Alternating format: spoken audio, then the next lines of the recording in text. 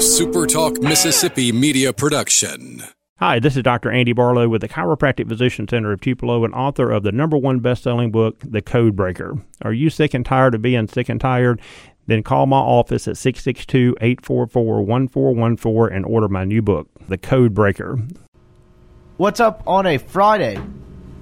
I am Brian Scott Rippey. My co-conspirator, as always, is Colin Brister. We appreciate you hanging out with us on this Friday, August 23rd. Yeah, who cares? It's Mailbag Friday. It is the people's holiday. It is back. It's the last Mailbag Friday without football for the foreseeable future. We've got some basketball news, some fall camp stuff as Ole Miss wraps up fall camp. I guess today. They may scrimmage tomorrow. I actually don't know their schedule. I'm sure we'll soon find out. Some stuff to get through there. And then, of course, your mailbag questions, as usual, pretty much dictate the show as you are driving the show today. So, what's up, man? Not much in the greater Jackson area. Traffic down here is not fun, man. Yeah, it's a little different than Oxford, I guess. It's really the only semi-city this state has. So traffic can get bad at some points. It's really mostly just County Line and Lakeland are the two ones that seem to get backed up the most. I don't really have many problems coming through other than that. Occasionally, if you catch like the rush hour on the interstate coming in to like downtown and back and forth, but usually that's not too bad.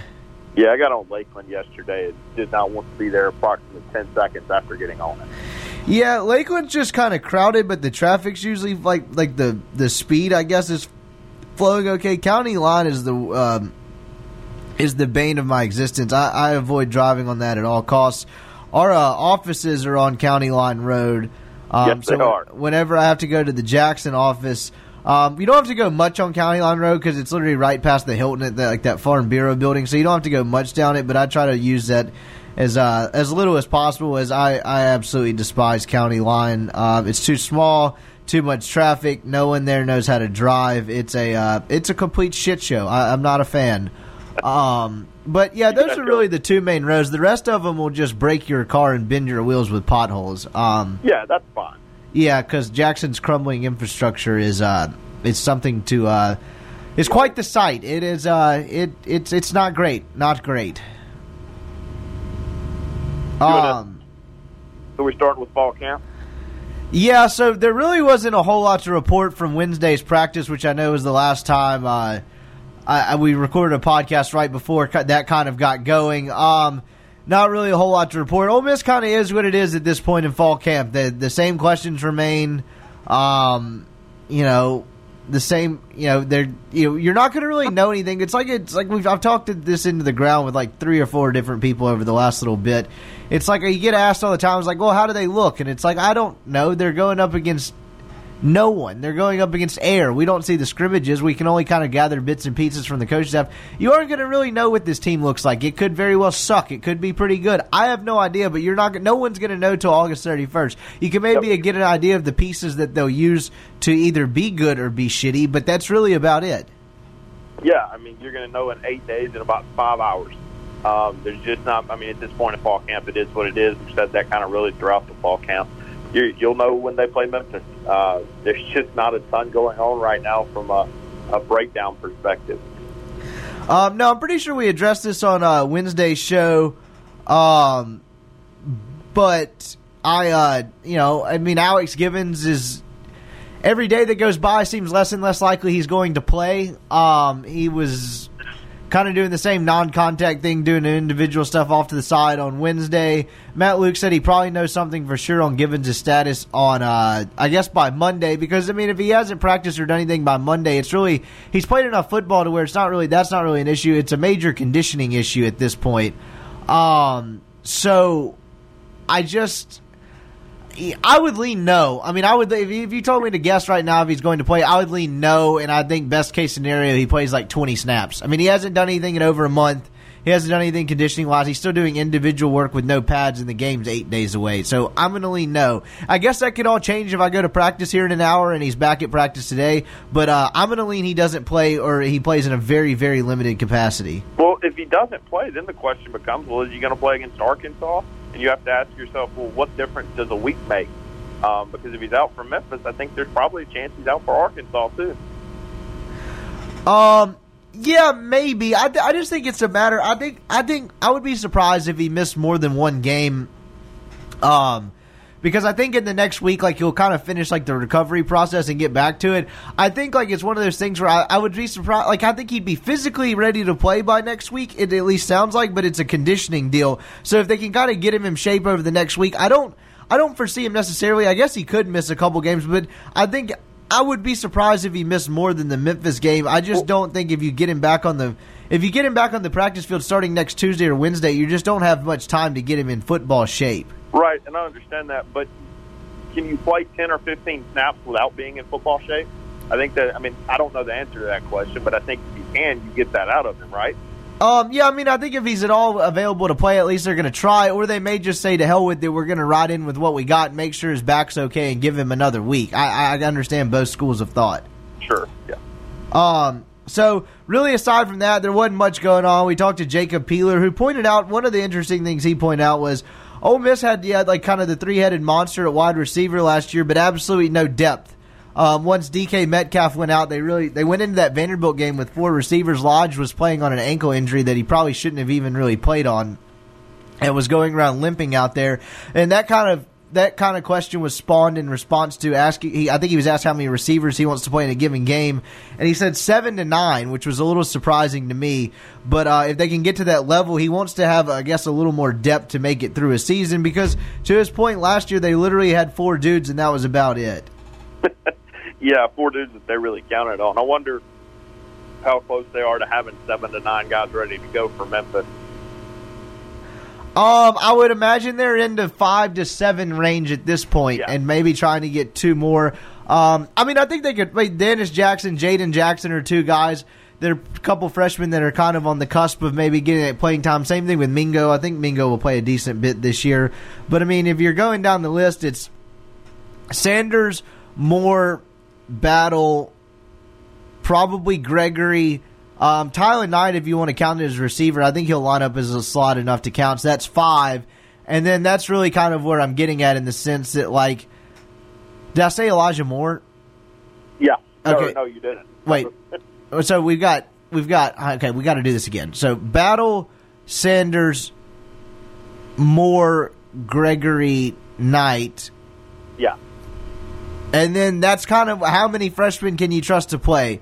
Dennis Jackson would be 6, Jaden Jackson would be 7, Mingo would be 8, and then Jordan Jernigan would be 9. I think that's kind of what they're looking at or looking to work with. If they can get all those guys in the rotation and contributing, then I think that's an ideal thing, because as Peeler mentioned, you're going to go through a grind of a season and go through injuries and stuff. Last year they didn't really have the luxury, and some of it was a scholarship deal, some of it was not having guys available to play. Like Gregory wasn't necessarily ready or available. They were still trying to do the red shirt thing with Miles Battle, although he got his 4 games in. So they need to add more depth at receiver, and I think they feel like they have that, even though if maybe the front lineup or the starters they run out maybe don't necessarily hold the same teeth as they did a year ago, because you just really aren't going to replace a DK Metcalf for an A.J. Brown. I found that interesting.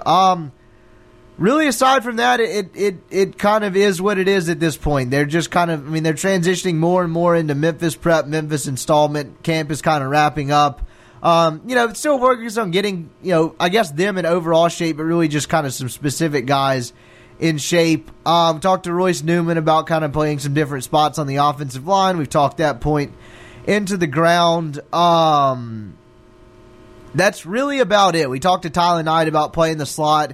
And really one of the biggest things that he's had to cope with over the last little bit is reading defenses on the fly. He played some slot in high school, but I don't think he had to necessarily do as much. Yeah. He mentioned Elijah Moore's helped him a lot in reading different coverages and kind of being better at reading stuff on the fly and kind of going with it and being quicker with that. He said that was really the biggest thing that he had to get adjusted to, and he feels like that's becoming, I guess, more and more of second nature at this point in time. That's really about all the notes I had from practice the other day. The injury front is really kind of the same. You got a couple guys with some minor stuff, but they really haven't had any debilitating injuries, and from that perspective, they've been a pretty boring fall camp team, which I think is a good thing, because as I think I may have said Wednesday, or I may have said this on the radio show, at this time of year, barring a quarterback battle, the only reason your camp is eventful is because you've either had injuries or off-the-field issues. So, no one is running out of Walmart with bags of charcoal and stuff. Like it's been a fairly boring camp. Yes, that allegedly happened before. I don't think it was allegedly, but yeah, I mean, look, you're exactly right. There's not a ton of injuries. There's not a quarterback battle, so it's been a pretty quiet camp. You'll see everything come to fruition in 8 days. We still pretty heavy on the Grant Tisdale as the backup quarterback if something were to happen, Train. Yeah, right now. I think, talk to me in October when they've seen more of Plumlee. Could that change? Would Plumlee be in the front driver's seat of the backup quarterback's job if he had been an early enrollee and gone through the spring? Maybe. I really don't know the answer to that. I mean, it's Tisdale's a polished guy. I mean, he certainly talked last week when we talked to him at the end of the week like he was planning on being the backup quarterback. He was really polished dude, kind of went around and shook everyone's hand, which is a small thing, but you don't really see that a lot. As my friend Chase Parham pointed out as we were chatting for something on their site a couple of days ago, it's almost like he came from the #1 high school football program in the country. He played at Allen High School. He's probably used to that. Yeah, so I think that helps. So, yes, if Matt Corral needs a blow or he tweaks an ankle or something happens, that I would put money on it being Grant Tisdale just because it's kind of more of what He's he's more comfortable. I think they're more comfortable with him because he's been in the program longer. He has a mental edge, and that's really, I think, probably the difference at this point is there's just more familiarity. I keep reading that, Plumlee could have packages. Do you anticipate them using him like in regular plays and packages this season? I don't necessarily feel comfortable anticipating much of anything from this offense because I don't think they know. I think that's certainly a possibility because Plumlee's a hell of an athlete. He's a dude that can run. He can throw it as well, obviously. I think that's something that is certainly possible, but they could get into a situation, depending on how the game goes, they could get into a situation where it doesn't call for that. So I think it's possible, but like I said, I don't really know. I don't know what to expect from the offense. I think they're going to try to run it a good bit, and I think they're going to try to take a bunch of deep shots on a Memphis secondary that was susceptible to giving up big plays. Yeah. Other than that, I don't really know how this game is going to go, and I don't know what Ole Miss is going to look like from an offensive standpoint. I do know that if they have any prayer in this game, they're going to have to get defensive stops. From a quarterback who doesn't really make a ton of mistakes. I was looking at Brady White's thing the other day. I don't think he had any multi-pick games last year. He doesn't, but he also doesn't push the ball down the field. So if you're not throwing it deep, you're probably not going to throw a ton of interceptions.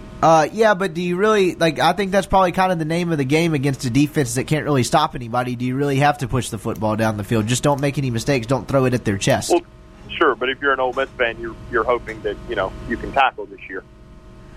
Yeah, that's very true, too. So the tackling would be a big deal for White's a kid that began his career at Arizona State, transferred over. Pretty good player. Like you said, doesn't push it down the field much, doesn't make a bunch of mistakes. We'll have a Memphis beat writer on, I think, Monday's show. I'm working on that right now to kind of give you the kind of lowdown on what to expect from Memphis. A pretty good front seven and not a great secondary is kind of what it is on a defensive standpoint. And then they lost some skill players on the offensive side of the football, but still pretty experienced quarterback returning. And again, they're facing a defense that last year, granted, different defense, didn't put up much resistance to anything. So that's really about all I had on the football front. Ole Miss got obviously some very big basketball news on Wednesday evening, I believe it was, with the announcement that Sean Robinson, the 6'11" floor from Udo Prize, I think is how you pronounce it, Arizona. The kid's a Chicago native, moved out there when I think he was like a 10th grade or something like that.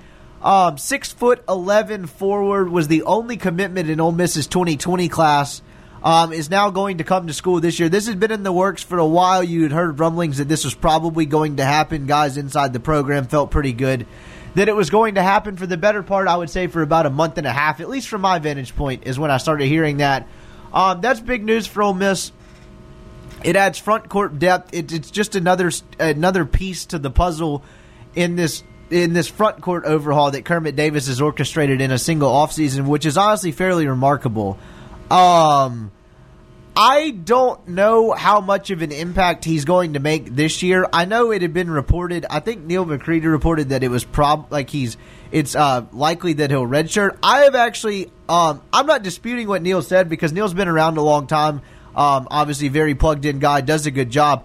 I have heard different. I'll just put it that way. I've heard that maybe playing this year was factored in pretty greatly into his decision to reclassify. So take that what you will. Again, I'm not disputing what Neil's heard. He's been here a long time, covered basketball a long time. I'm just telling you what I've heard from people inside the program. Is that fair?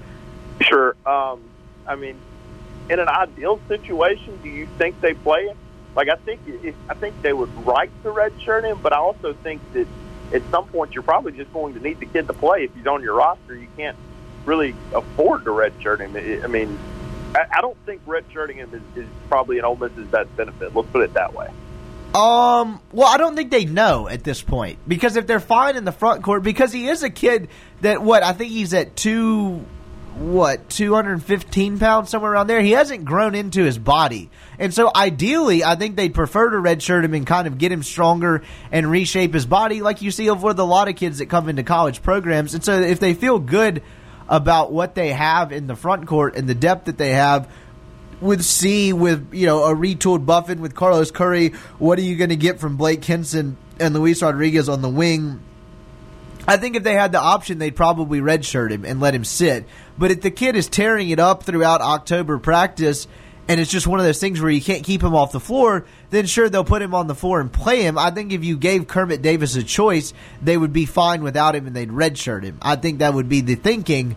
But again, if he gets to the point where it's like you can't keep this kid off the floor, then you got to put your best players on the floor. So I don't think they know right now. I don't think they've seen the coaching staff has obviously seen a ton of him in person. I don't think, obviously, you haven't seen much of him in a college environment against Division I competition. And so I think it's kind of a wait-and-see thing.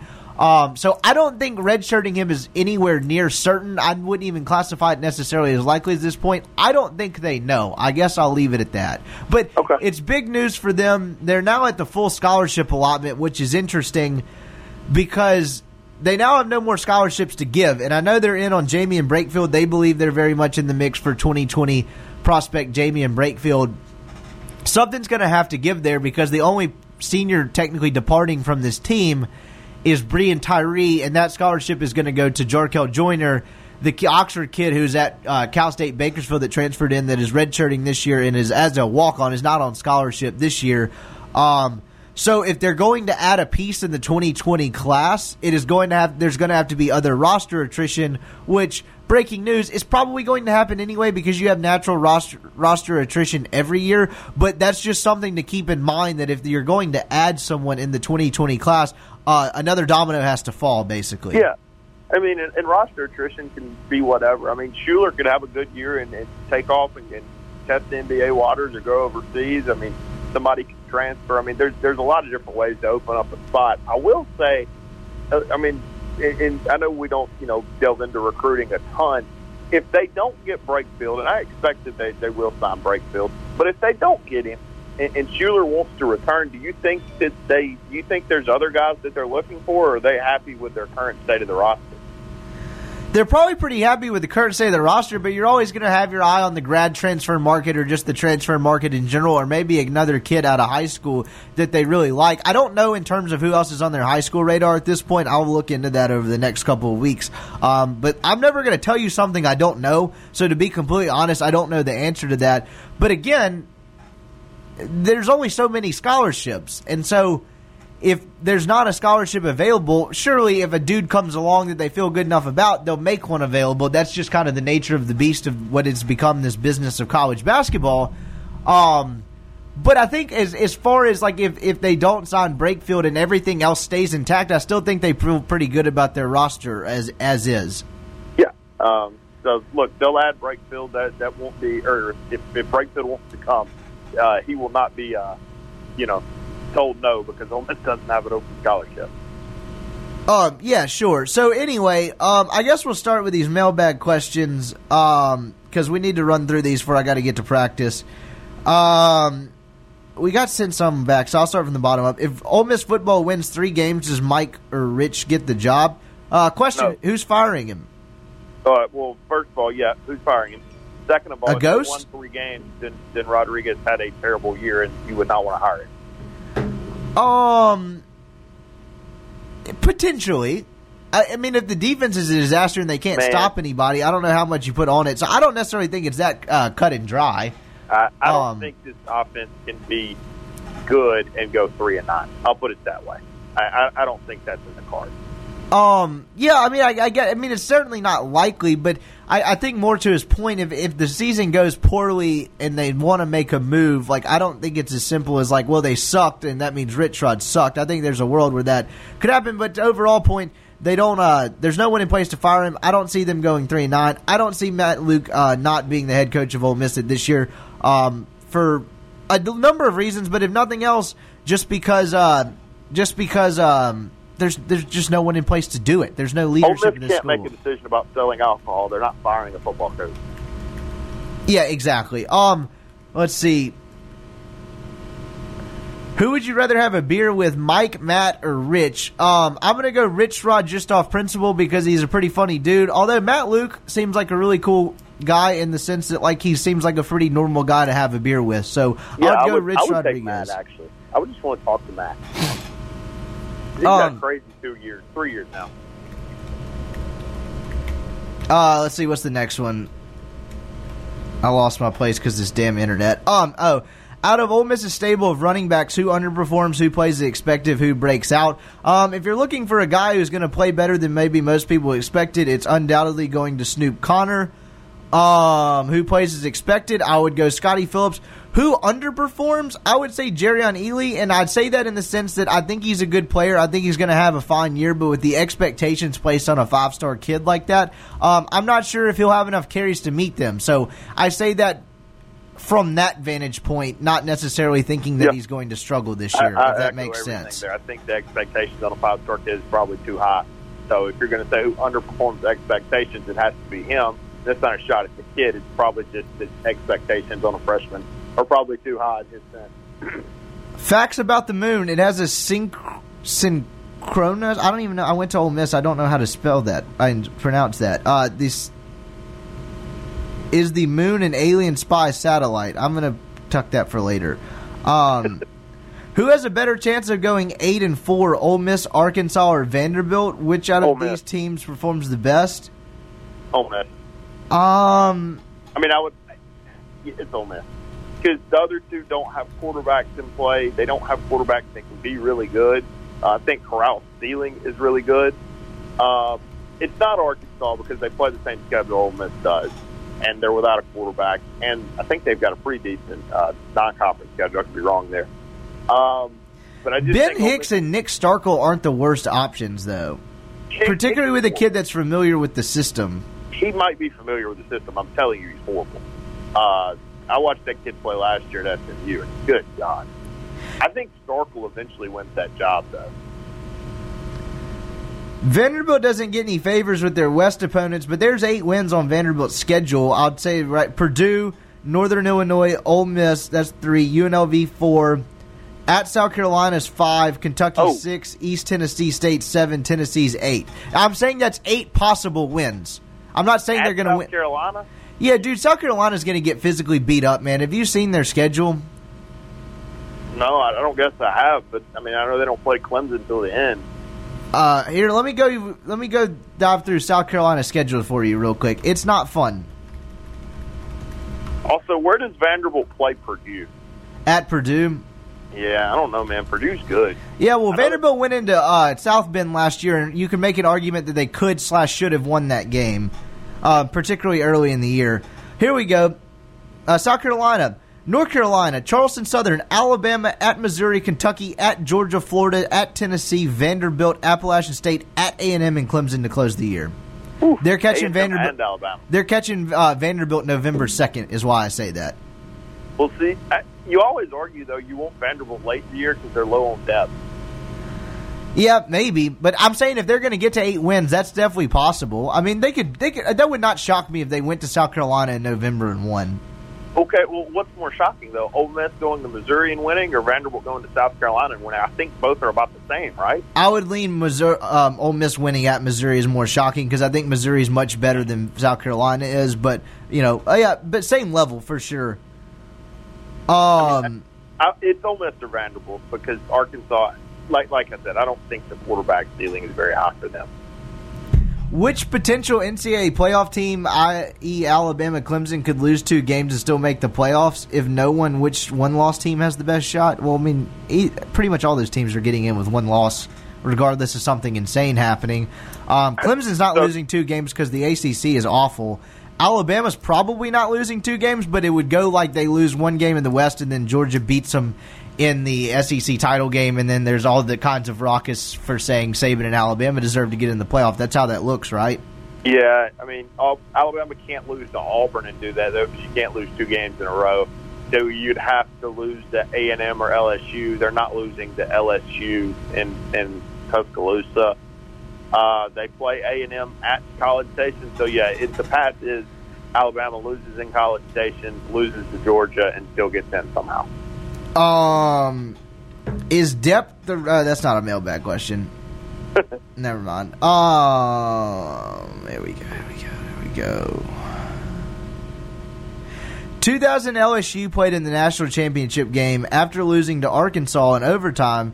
Their title hopes were all but gone. Alas, a West Virginia loss gave them a second chance with 2 losses, and they won the national title. The head coach at the time, Rich Rodriguez, is hiring him a "We Are Ole Miss" moment. No, because he knows what he's doing, and he's won Coach of the Year. He's won Coach of the Year in 2 different conferences. So no.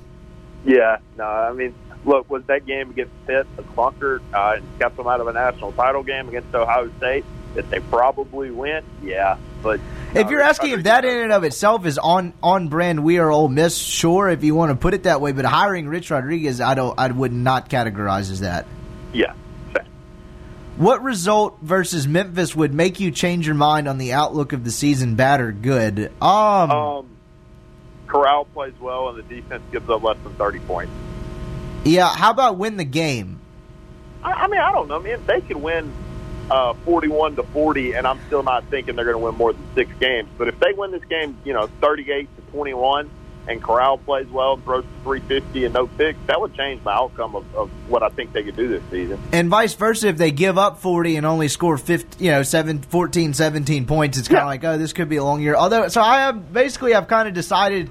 I've gotten asked this question 1,000 times, but I kind of outlined what my thoughts on this on radio as far as like, if Ole Miss loses to Memphis, are they screwed? In a vacuum, no. So basically, I look at the month of September as a test for Ole Miss, and if God tells me that the Memphis game is August, I'm going to kick you in between your legs. So it's all September. It's all the same thing. I look at it as a 3-part test. And yes, you could fail part 1 and still do well on the other 2 parts and be okay and get a passing grade. But what are the odds if you flub part 1 that you're going to pass part 2 and 3? Obviously, part 2 and 3, I'm talking about Arkansas and California. Certainly possible, but if you throw up a stinker on the first part of the test, what are the odds you're going to rebound on the second and third part? Yeah. Possible, but slim. And obviously, the 4th part is a bonus with Southeastern Louisiana. That's a bonus that you have the answer to. So if you flub that one, you got bigger issues on your hands. You should probably get literacy tested. So you saying you've ever done that? I'm saying I've maybe done that once or twice in college. But basically, that's how I'm choosing to look at it. Yeah, that's fair. But you can't look at the season in the vacuum. You can't look at that in a vacuum either, because the Memphis game is important not only because obviously this whole September and the path to 7 or 6 bowl eligibility is basically what I'm getting at, is winning 2 of those 3 games. If you pass 2 of the 3 parts of the test, you get a passing grade. Yes, I know if you add that up, it's a 66, but you're adding in the Southeastern Louisiana as a 1. 75. You pass the test. But you're also trying to re-engage a fan base who's completely apathetic. And so the first 2 games, the first 2 parts of the test probably matter more than the third? Yes? Sure. Those probably count for 40%. So the other count for 20%. That's why there's an added pressure to win the Memphis game. But at the same time, they could lose the Memphis game and beat Arkansas and Cal and still be okay. But again, if you lose to Memphis, how likely is that? Not very, but possible. Sure. Yeah, So- I think that's a good job of categorizing it. Yeah, so that's basically how I'm looking at the first month of this season for Ole Miss. Is it's a 3-part test, and you got to pass at least 2 of them. And if you pass all 3, congrats, you get a master's degree. And let me tell you, that doesn't get you shit. I have one. You still not got your degree yet? I need to go find it. Let's see. Did you know Kennedy's parade route was changed hours before the parade started? Jesus, man, don't hit me with that this early. We'll save that for Monday. We say that. Whatever. When next time we talk about a conspiracy theory, I will remember that one because that just kind of freaked me out. Higher number: Ole Miss offense yards gained or Ole Miss defense yards given up? I'm going to go yards given up because I think Ole Miss is going to have to hold Memphis to field goals, force a couple of takeaways or giveaways, whatever you want to call it, turnovers in general. So I actually think Ole Miss, and I think the offense will have some growing pains. I think Ole Miss could win the game despite being outgained. So I will go Ole Miss defense gives up more yards, but saying that, I still think there's a path to winning in that. Yeah, I think that's completely accurate. I tried to ask this on Shutdown Fullcast. I don't know what that is. They didn't answer it. That's hilarious. It's a SB Nation podcast. Okay. Best sports movies of all time. Mine, Hot Rod, Nacho Libre, Napoleon Dynamite, Never Ending Story, Blades of Glory. What? Look, man, as I've said before, I am not a movie guy or TV guy, so you'll have to take this one. I've never seen Hot Rod, but I know what it is. Nacho Libre I thought was stupid. Napoleon Dynamite was funny when I was 11 because it was just the cool thing to quote when you were in 5th grade at the lunch table or on the playground. He says that's a sports movie because there's a tetherball scene, karate, and multiple flashbacks to Iowa high school football. Okay, fair enough. Sure. I love Blades of Glory. I think that's one of the more underrated PG-13 Will Ferrell movies. I'm not even sure how many PG-13 movies Will Ferrell's in, but I found that movie hilarious. I don't know what Never Ending Story is. It says it's equestrian. So, whatever, man. I'll take your word for it. And then he says if you want me to back up my list of movies, get in contact with me. No, I think I'll just take your word for it, pal. Where do you think Lawson Treadwell goes after he leaves the Vikings / where would he thrive? I think that's a typo. Where would Laquan Treadwell thrive? Again, I don't know. I don't know enough about Laquan Treadwell's situation in Minnesota to make an educated, I guess, statement on that. I know he struggles with getting separation, running routes. Doesn't necessarily have blazing speed, which helps in the NFL. And it hasn't worked out. Honestly, it would be fun to get my former boss, Courtney Cronin, who now covers the Vikings for ESPN, on to maybe describe that. We might actually look into doing that at some point. I think that might be kind of interesting on a slower day.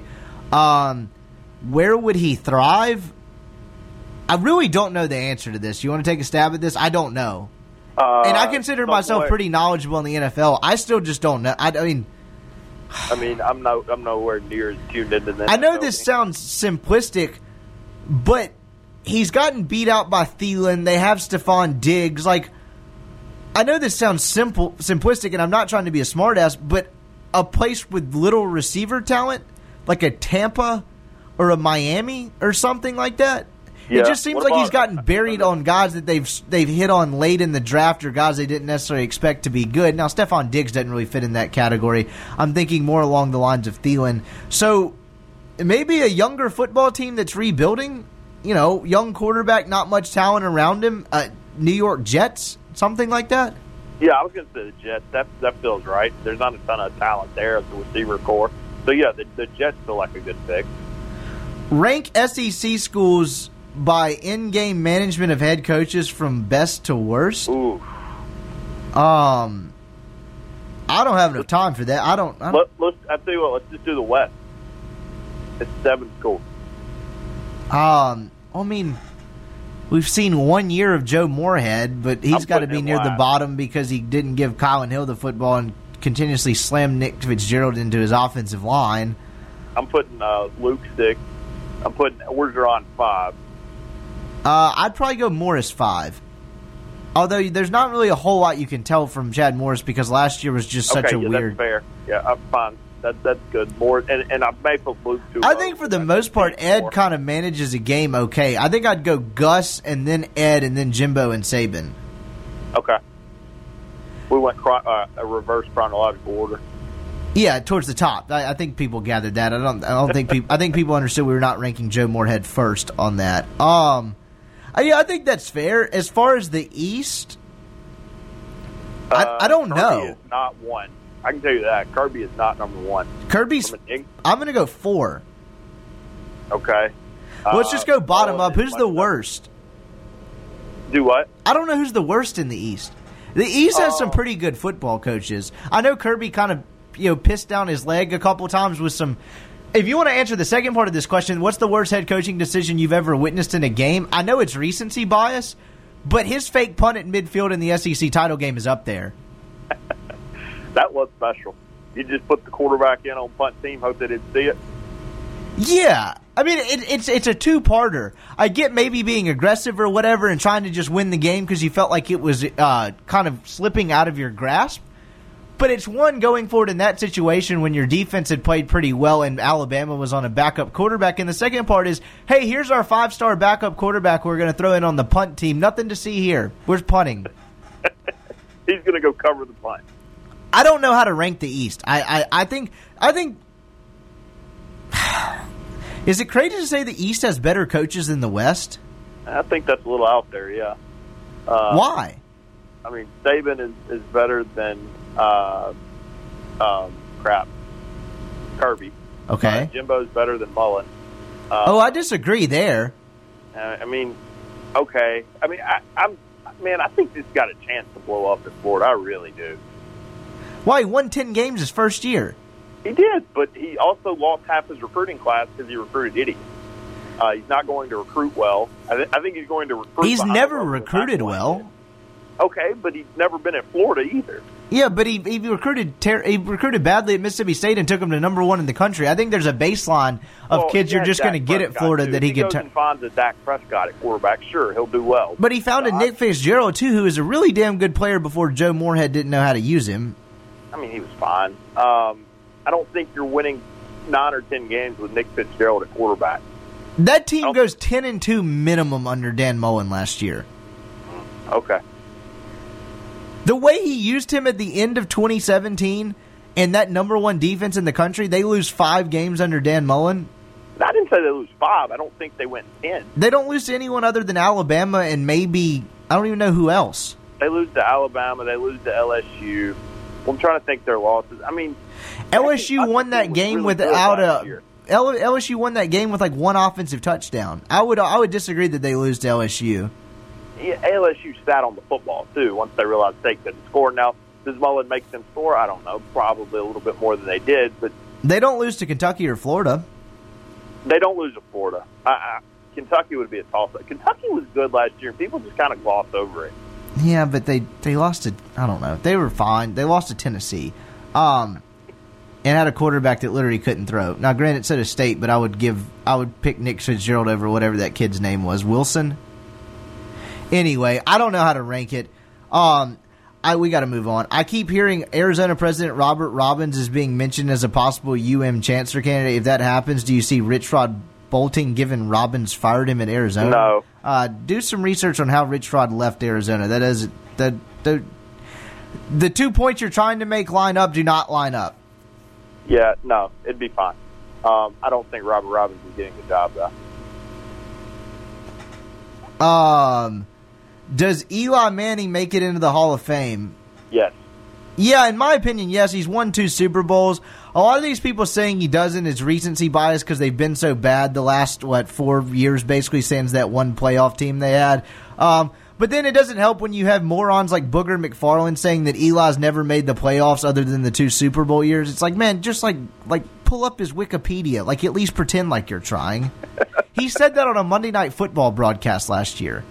And even if that was accurate, what's it matter? Well, that would be a little different. I grant the 2 Super Bowls is 2 Super Bowls, but if he made the playoffs twice in his career and it bids as 2 Super Bowls, that would be different. But again, it doesn't matter. It's not accurate. Like, I mean, sure, but he won I think he was the wild card team each time he won the Super Bowl, wasn't he? Yeah, sure, but Joe Flacco and Trent Dilfer have Super Bowls. Out of the loaded Ole Miss running back rooms, I think you sent this twice. If you were the AD and Ole Miss football loses to Memphis and Arkansas, how would you get people to go to the games besides allowing alcohol sales? Maybe pay them to attend the games. That's a good point. You're toast at that point. You lose to Memphis and Arkansas. How you get people to the games, I don't know. Maybe have Keith Carter fight a live bear semi-pro style. I don't know. Other than that, I have no idea. You can do what North Korea does and just make your fans go, like force them with legal action if they don't. Yeah, I'm not sure how well that would turn out, but I guess that's certainly an option. I mean, I'm just saying, you're asking what you could do. That'd be one of them, because otherwise there's going to be 12,000 people there. Yeah. Again, he sent me the facts about the moon thing. You've sent all these questions twice, buddy.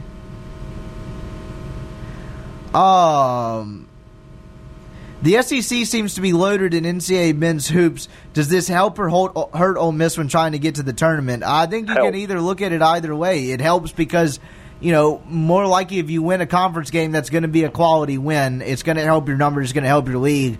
If you don't win enough games in that good of a league to get to the NCAA tournament, yeah, maybe it's a product of your league being good, but were you really that good? So I think it definitely helps. Look, man, if you go 8-10 to 9-9, you're probably going to be in the tournament this year. And if you can't go 8-10 to 9-9 in this league, you don't deserve to be in. So I think it's a good thing. LSU athletic program has multiple and credible accusations of recruitment violations. Does anything come of it? Does it all get swept under the rug? No, it does not get swept under the rug. I think the hospital thing does. I don't think the Will Wade thing does. Is that fair? You think the hospital thing does? Yeah, man, they keep saying non-issue. Who's digging into that? Okay, I think they're going to do something. Like, they stole kids money from kids that were supposed to go to kids' cancer. I'm not dismissing the grossness of it, but I don't. That seems like too big of a fish for someone outside of the FBI to fry. Okay. Or the SEC, whatever you want, whatever jurisdiction. I'm not a lawyer. I don't know. What games can Ole Miss absolutely not afford to lose besides Southeastern Louisiana and New Mexico State? Don't include those. Which upset victory besides State and Alabama would give Ole Miss the biggest boost in recruiting? One game doesn't generally give boosts in recruiting. These kids don't necessarily think about stuff like that. I would give a game that they absolutely cannot afford to lose. I would say Arkansas and Vanderbilt. Yeah, I agree. If you gave Matt Luke 2 wins, and he was, first of all, he would pick Mississippi State. But if you said, hey, out of Memphis, Cal, Arkansas, and Vandy, you get to pick 2 wins and 2 losses, you're absolutely taking the SEC win. So, yeah, those are the 2 games that if you want this season to go like it should, you need to beat those teams. What games can Ole Miss absolutely not – or no, sorry, that was the second. The second part is what would give Ole Miss the big – the recruiting thing aside, what would be a big upset? I'd say beating LSU at home. You get them at home. You get them kind of late in the year. People really get their rocks off to beating LSU here for good reason. I'm not necessarily poking fun at that. I don't see them winning that game, but if you're looking for an upset that would really kind of generate momentum amongst the fan base, it's beating LSU. Yeah, and I can make an argument if A&M has a good year, if they had beaten Clemson or something. But, yeah, if you're just for right now. I would agree with that, too. I'd put them in the same category, but I think LSU, just because of who it is, it holds more teeth. Yeah, that's fair. Besides the offensive line staying healthy and the defense performing better, besides those 2 things, what else do you feel is paramount to Ole Miss's success the upcoming season? That's pretty easy. Matt Corral's got to be good. He's played in 4 games in limited capacity. He's being talked about as the proven guy because he's the oldest guy in the room by default. But you haven't seen a ton of Matt Corral. He's got to be good. Yeah. What level is important? Is it Matt Corral being good, offensive line playing well, or is it vice versa that Matt Luke would rather have? It ranks like this: offensive line, 1 offensive line, 2 Matt Corral, 3 defense. Okay. Yeah. What do you think Kermit is going to do with Sean Robinson coming aboard for the 2019 season? Redshirt or given minutes? I'm not ignoring your question. Refer to the beginning of this podcast because I would say we answered that pretty well.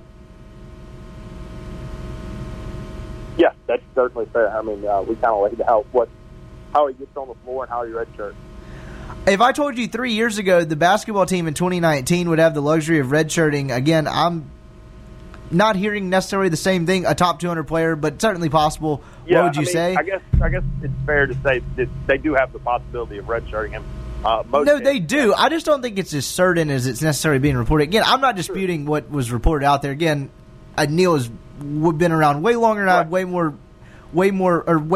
he is a very plugged-in guy, I'll put it that way. I'm just telling you, I've heard a slightly different, but certainly possible. Anyway. What I'm getting at is, though, like, usually that's not even in the discussion when a top 200 guy comes to Ole Miss. It's, hey, he's going to get on the floor immediately. There is at least a possibility this kid redshirt. That's insane to me that a top 200 kid has the possibility of redshirting after 1 year of Kermit Davis. Yeah, that's fair. I would say that wouldn't necessarily, if you say what would you say, I'd say it'd be a little surprising. But the difference between Kermit Davis or the difference between where Ole Miss was under Andy Kennedy and where the program Kermit Davis wants to take it is not necessarily getting the top 200 kid and having the option to recruit him. It's hitting on those kids more consistently, and I guess that works hand in hand. It's getting more of those kids more often. Yeah, and obviously that gives you more depth and more opportunity to redshirt. Right, so I guess that's what I would say. We blew through that pretty quickly. I got a couple more.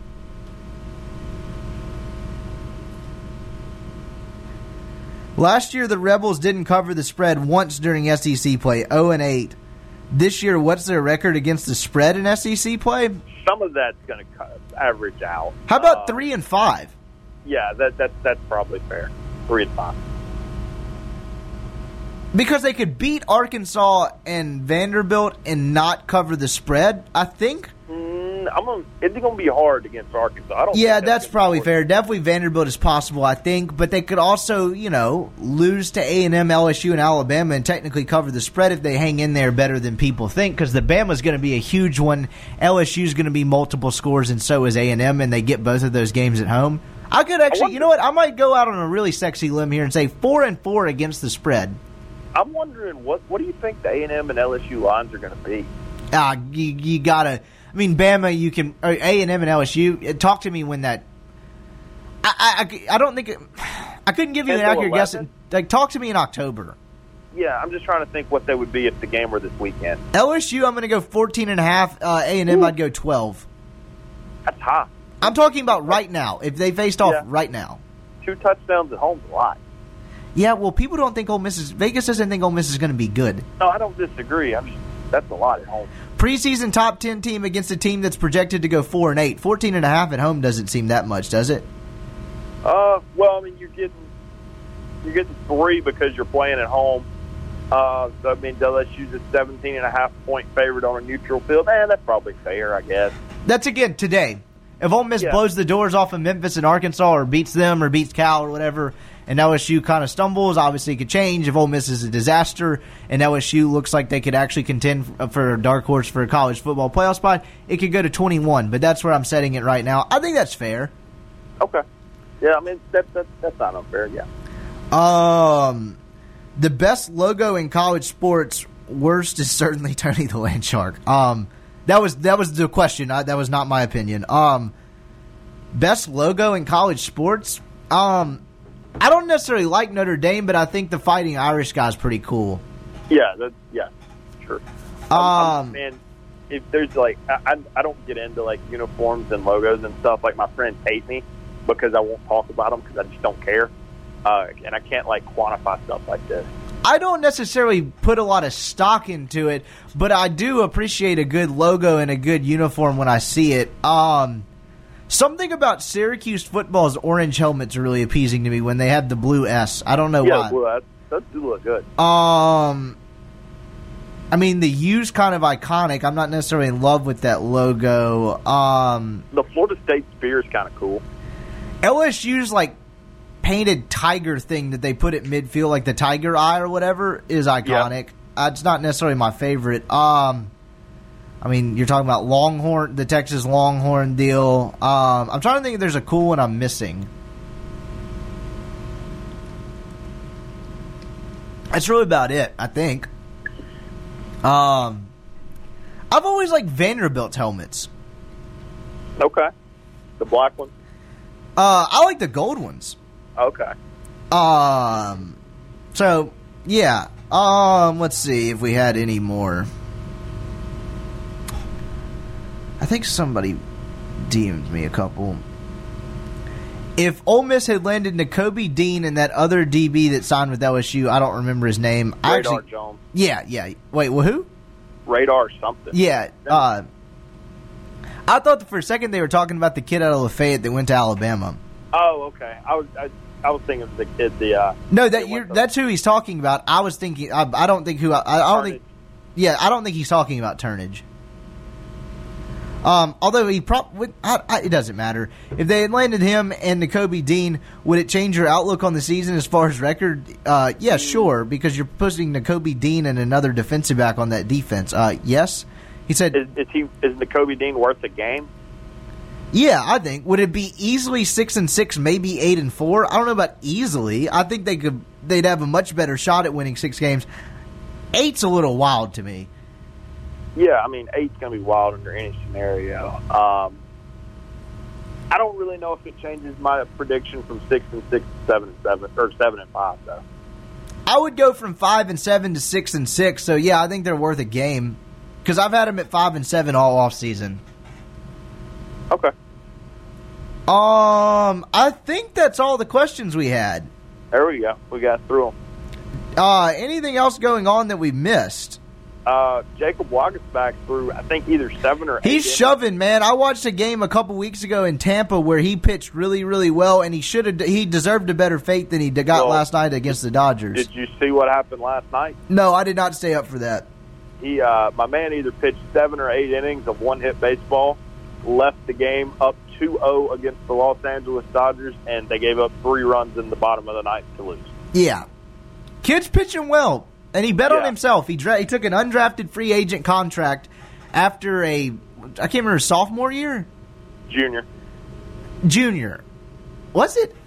Yeah, he pitched 2013 at the end. I don't know why I thought he was a draft eligible sophomore. Anyway, and it's paying off. He's in the show, and he's pitching really well, and it looks like he's actually going to be a pretty... when they flip from rebuilding to contending, he's got a chance to crack the back end of that rotation. Yep, and it's a little bit, I'm just going to be honest, it's a little bit of an indictment on Ole Miss that he didn't do much here. Yeah, he was a 1.50 whip guy? Yeah, I mean, he never... But he had really good stuff. It was always like, okay, this kid's close. Yeah, he couldn't make the postseason roster in 14. In 15, he was one of their best relievers, but he probably should have been a lot better than he was. I think he would have helped that 16 team pretty immensely. Do what? I think he would have helped that 16 team pretty immensely. He'd have been in the rotation, and he might have been their Friday night guy. I mean, for all intents and purposes, he's the Blue Jays' ace right now. Yeah, because with respect to Brady Bramlett, he was their Friday night guy on that team, and it's kind of like, yeah. Yeah, I mean, it was Bramlett, Parkinson, and Chad Smith. So I think Wag probably cracked that rotation.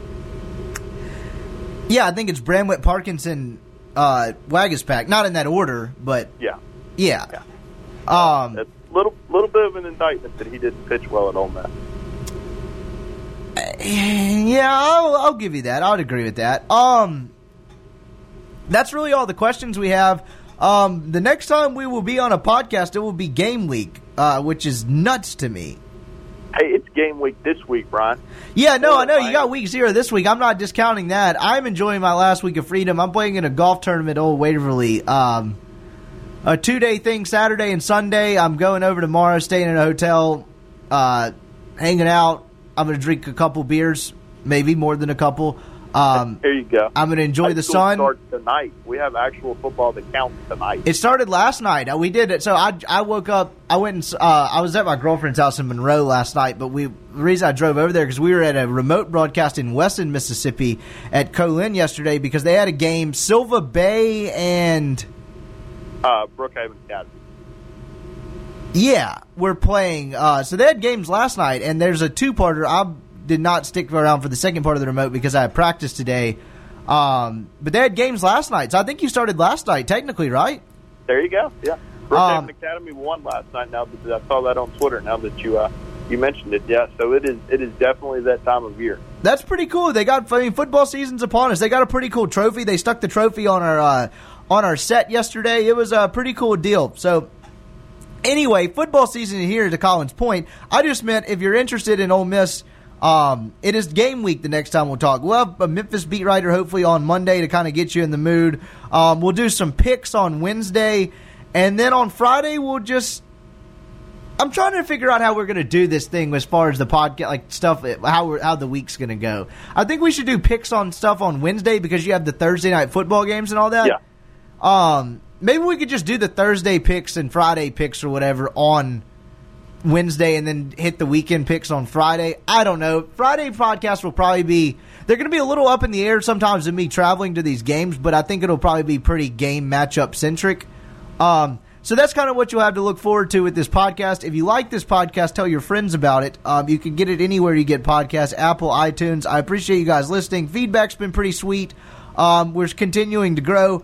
I'm pretty pumped about it. We've been talking all summer when we've been bored talking about conspiracy theories and other dumb shit that it was going to be kind of take off once football season got here. And guess what? It's here. Damn right it is. So it feels pretty good. I know I say I'm not the biggest college football fan and I prefer the NFL, but I still love watching college football. Like I think the way the sport is structured is stupid, but I appreciate the pageantry. The games are fun to watch. Like just having football back is just nice. So I'm pretty pumped about it. Yeah, I mean, there's something to watch every night of the week, pretty much. Yeah, and then when you get the NFL back, though, too, it's like that weekend after Labor Day where you're going to have college and NFL games on Thursday, more college on Friday, and then Saturday and Saturday, and then NFL Sunday. You can't really beat that at all. Nope. I mean, it is the tits. And then when it gets to October and you get MLB, yeah, playoffs, you get playoff baseball games, particularly on the Tuesday and Wednesdays. Yeah, that's the life, man. Yeah, that's I'm looking forward to it, and we're closer to that than you think, because like this first month of the football season is going to fly by, and then it's going to be here before you know it. So I'm pretty jacked up. I got to go to practice. I'm running late. Do you have anything else? Because I'm going to get out of here. Get out of here. All right. Well, like and subscribe to the podcast. Rate it 4 or 5 stars. If you do that, you can say anything you want about me. I think one of the reviews we had said it's not the worst thing we've ever listened to. So that's a damn fine compliment in my book. So, like and subscribe, but we'll be back at it on Monday. We'll game week, Memphis-centric. We're going to get this rolling. We'll have some against the spread picks, some gambling picks, some different stuff for you. I got some bunch of ideas that we're going to kind of, I guess, unload the artillery for the artillery. I don't even think I said that right, for the lack of a better word. So showing that Ole Miss education off. Yeah, so this podcast is a freight train from hell, to quote Blades of Glory. So, for Colin Brister, I am Brian Scott Rippey. The People's Podcast will be back on Monday for Football Game Week. A SuperTalk Mississippi media production.